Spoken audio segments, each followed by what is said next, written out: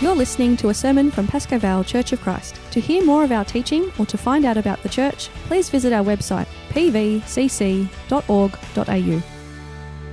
Good morning, Pasco Vale. Warm welcome to all of you and those who are here and those who are listening online as well. We hope that the Grace Changes Everything series has inspired you to walk closer with the Lord. Now, my mother-in-law, Celie, thanks all of you for the prayers as she begins her recovery phase from her lung cancer surgery. And indeed, by God's grace, she is on the mend. So that's good news. Thank you very much. She will still need to undergo some chemotherapy, though, but the skillful hands of the surgeons managed to get most, if not all, of the cancer out. So praise the Lord for that. Kiki also, as you heard, just arrived literally this morning at 8 o'clock. So it was a big rush to get to church, but it's all right. She's back here safe and sound, and that's the most important. So we thank you all greatly for your prayers and your concerns. Now, before we get into the Lord's Word, let us bow our heads in prayer and just prepare our hearts to hear what the Lord has in store for us today. Let's bow. Dear Lord, we thank you for your grace. We thank you for your mercy. We thank you for the gift of Scripture. We thank you for the gift of Jesus Christ, our Lord and our Savior. We pray, dear Lord, that as we study your word today, that you speak to us each and individually and touch our hearts, convict our spirit, and challenge us to become more like you each day. May the meditation of our hearts and the words that we speak today be holy and acceptable to you. In Jesus' name we pray. Amen. Now today, I'd like to begin the message by telling you a story. It's about a boy who began a life at sea at the age of 11. He joined the crew of a sailing ship that his father captains, and at 18, he's on his way to visit a friend. He was kidnapped and forced to join the Royal Navy. He became a midshipman, but runs away. They catch him, take him back to the ship, tie him down, and even mercilessly beat him up. He became so angry, he decided to murder the captain and commit suicide. But before he could get a chance, he was transferred to another ship, a slave trader. Because of his rebellious nature, they traded him off as a slave in Africa. He eventually gets freed, but instead of detesting slavery, he joins the slave trade himself, shipping slaves to the US and the UK. He became a ruthless, blaspheming captain who rules with an iron fist. In his own words, he says, "A wretch, a miserable sinner is he." One night, his ship encounters a terrible storm. As an experienced sailor, he knew his end was near. In desperation, he cried out to God for mercy. And God hears him, and the storm miraculously stills. And they manage to find their way into port. And he cries out to God again, this time for God to free him from the slavery to sin. God hears it and saves, and by his grace saves him. Eventually he's transformed from a blaspheming slave trader into a faithful servant of God. Now it sounds familiar? Well, it's probably because he wrote this song, the famous song, Amazing Grace. How sweet the sound that saved a wretch like me. His name was John Newton, and he later became a preacher of God's grace. And what a wonderful transformation and story of God's grace in this person's life, isn't it? Now, if you're a Christian today, this story is your story and my story. No, we are not slave traders. We are not living in the 18th century, but we are sinners, all of us, sinners, saved by grace and changed by God's grace. We continue our series in Ephesians, and today the message should be deeply personal to all of us. We'll be looking at three key aspects: before grace, after grace, and changed by grace. Now, before grace, first up, verses 1 to 3, Paul talks about what we've saved from And there are three aspects. Firstly, you read in the verse, and you were dead in the trespasses and sins in which you once walked. Now, there's a lot of debate about human nature. Mainly we think, generally we are neither good nor bad. We're probably neutral or something. We often think ourselves as beings who can choose at any time whether we want to follow God or not.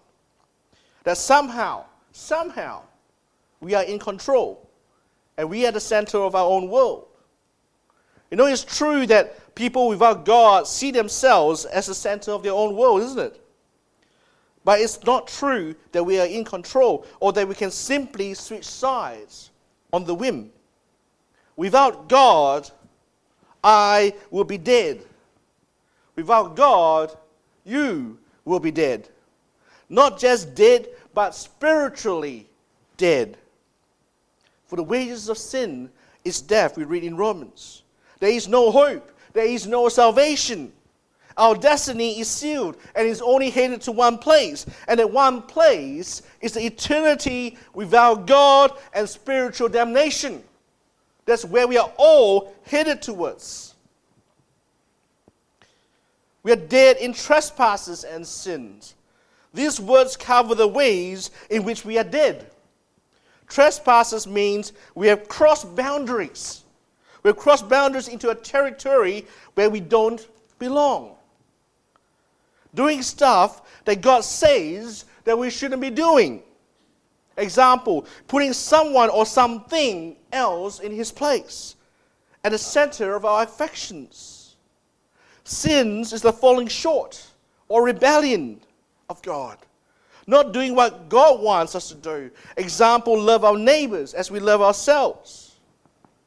As far as God and His wills are concerned, we are well and truly spiritually dead.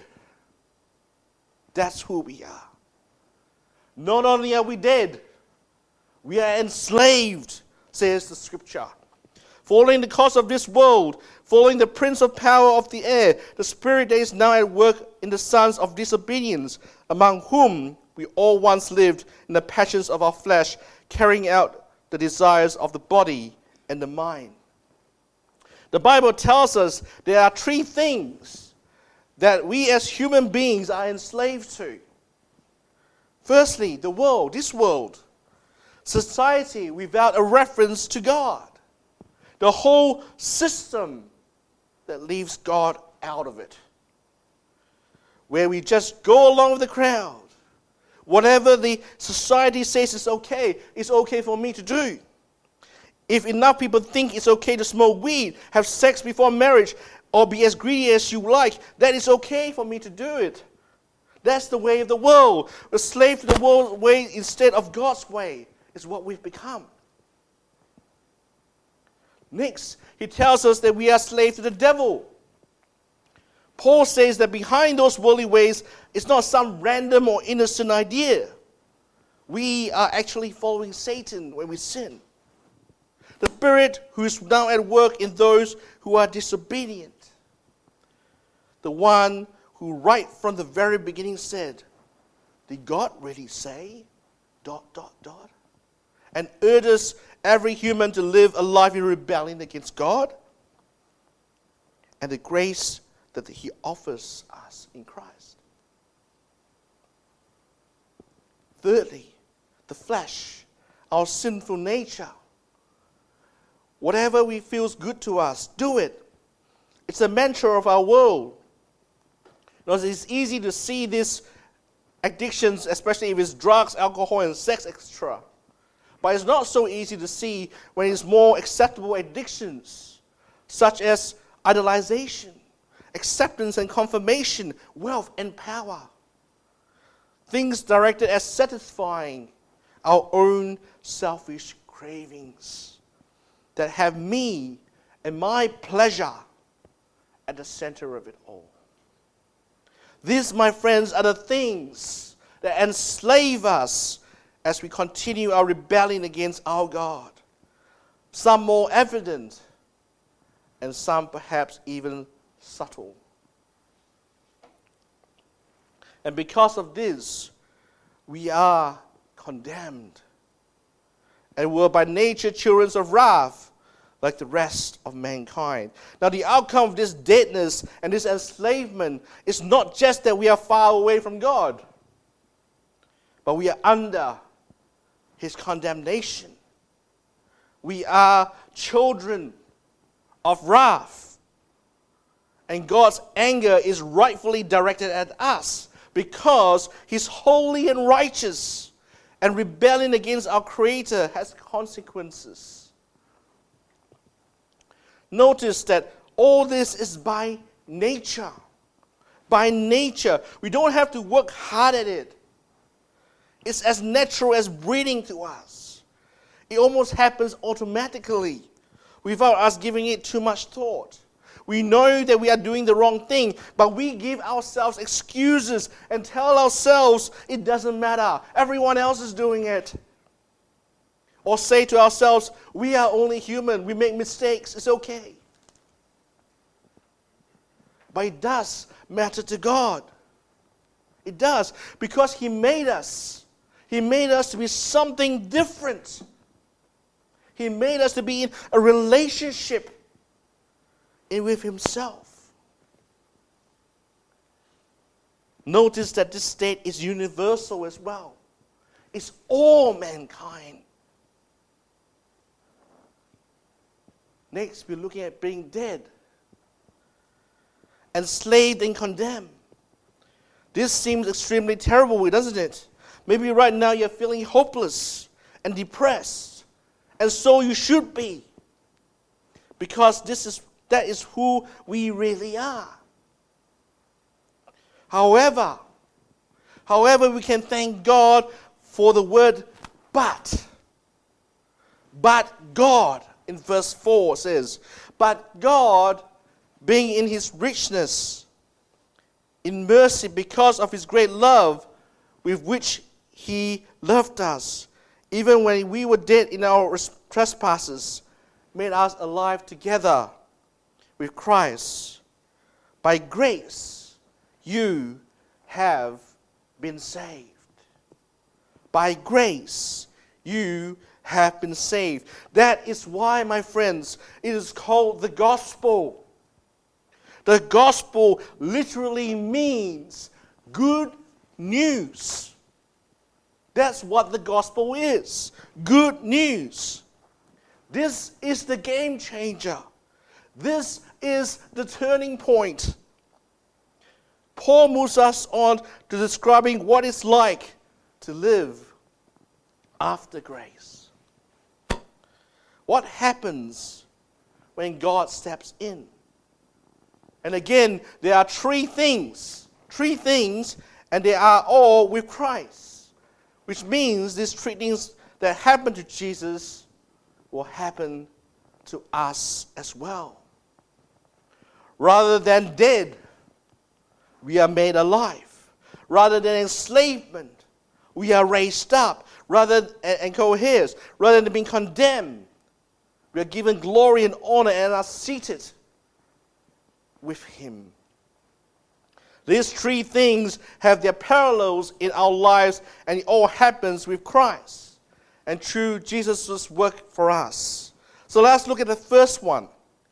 It's about being alive with Christ. Even when we were dead in our trespass, He made us alive together with Christ. By grace, you have been saved, it says. We were dead people coming to life. Don't you just love being around people who just come to know Jesus in their personal life? They discovered that wonder of the new life, the passion and the love. They're exploring a whole new world of relationship with God. It's because they've become alive. They're experiencing the contrast between death and life. Now I wonder how many of us still have that same passion right now. But that's what God does. He makes us alive, and in our relationship with Him, it gets hold of us spiritually. Dead corpses. And He resurrects us. And it can only happen because he died in our place, from dead to alive. And it's with Christ, in a sense that was accomplished 2,000 years ago when Jesus died and rose again. Next, we are raised with Christ. And it says in verse 6, and raised us up with him. As Jesus went up from the earth into heaven, God raises us up with him to be in relationship with God. Now there's the big difference between what happened to Jesus and what happens to us. Now Jesus deserves a place in heaven, the highest of the highest, the holiest of the holies. He never did anything wrong. But we certainly don't, do we? We don't belong there at all. Nothing impure is to be entered there into heaven. But with Christ, who never did anything wrong, we can be from enslaved, become free. Not just free, my friends. It tells us that we are seated with Christ. What an honor. And seated us with him in the heavenly places in Christ Jesus. We are seated with Christ. Our identity is bound with him. What distinguishes Christians is not just that we love and worship Jesus, that we believe the Bible, or that we live by a certain moral code or standards. What's distinct about Christians is that we are in Christ. That God has so united us to Jesus that we actually share in his resurrection, his ascension, and seating in the heavenly places. What an honor that's been given to each and every one of us. From being condemned, we are crowned. Here, have you ever been upgraded to a business class on a flight? I know I've never, because I always fly budget. But some of you might. And you know how it feels, how awesome it is. You get treated almost like a king. You can have almost anything you ask for in that flight. It's such a privilege, isn't it? Do we deserve to be there? No. No, we don't deserve to be there. We only pay the economy fare or a budget fare. There are people who are in that plane that probably deserves more than you to be there. But that is the same with us in heaven. This is all God's work. We did not do anything to deserve to be saved. Nothing. From dead, we've been made alive. From being a slave, we have been freed. From being condemned, we have become crowned. We have been changed by grace, my friends. Now, when you look at what Paul says here about the reasons for this change, what makes the difference? It's all to do with God and his character and who he is. We've seen that he's a God of justice, that he condemns evil wherever and whoever he sees it. We wouldn't want God to do any less than that, do we? We all know that evil deserves to be condemned and punished. At least when it needs to be done to someone else, not me. So how can we be saved? We are told by God's love, mercy, and kindness in verses 4 to 7. But God, being rich in mercy, because of the great love with which he loved us. Deep in God's character are two things that seem like opposites. Firstly, his justice. It demands that we are being condemned. But there's also the element character of mercy that cries out to rescue us. How can these two things cancel each other out?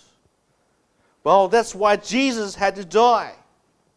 The only way that God's justice can be satisfied is for the sins to be paid through the death in our place, and for His love to be perfectly expressed. Now, John Newton, the boy that we talked about from the very beginning, knew this. That is why in his story or song, he wrote these two lines. 'Twas grace that gave him a reverence. 'Twas grace that taught my heart of fear, and grace my fears relieved. God, by His grace, gave him a reverence and awe of His holiness and justice. But at the same time, it showed him grace that took away his fear of judgment. And he trusted Christ and His sacrifice in his place. Now, a mother came to Napoleon one time, the great emperor, to plead for her condemned son. The emperor told her he committed the same offense twice, and justice is demanded, the death penalty. But sire, she pleaded, I don't ask for justice, only for mercy. But he doesn't deserve it, said Napoleon. No, he doesn't, she admitted. But it wouldn't be mercy if he deserved it. And Napoleon said, you're right. I'll grant your request and show him mercy. We are saved not because we deserve it, but because of God's mercy. Next, it is because of God's grace. For by grace you have been saved through faith. This runs like a chorus throughout this passage. Saved by grace, simply by God's favor, nothing else. Nothing else. We get life instead of death, freedom instead of slavery, a crown instead of condemnation, so that in the coming ages He might show the immeasurable riches of His grace in kindness towards us in Christ Jesus. Immeasurable riches. Think of the kindest, most generous, most gracious person you know. Multiply that by 1,000,000 times, and you will still not get as near the measure of God's kindness. You see, the debt we owe to God is a huge one. So His kindness in forgiving us is also massive. Last but not least is God's grace. And this is not your own doing. It is the gift of God, not a result of works, so that one may boast. Friends, is there anything that we contribute to our salvation? Aren't those who believe somehow better than those who don't? Is there something within us that makes the difference? The answer is an emphatic no. It's not our doing. It's not how we have behaved. It's not how we've lived our life, but it's simply receive from God and believe. That's why there's no room for us to boast. Instead, we have just thankfulness. As we conclude, the first take-home message from this passage is this: thank God. Thank God. Be so inspired and so in awe of what He has done for you and I.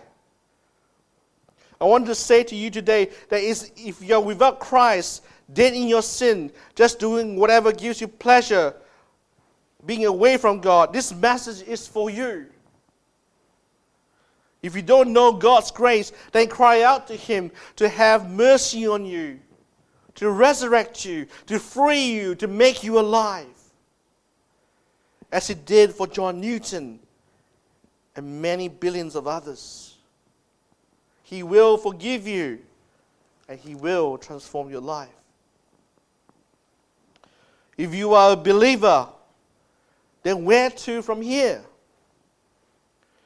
It says in verse 10, "For we are His workmanship, created in Christ Jesus for good works, which God prepared beforehand that we should walk in them."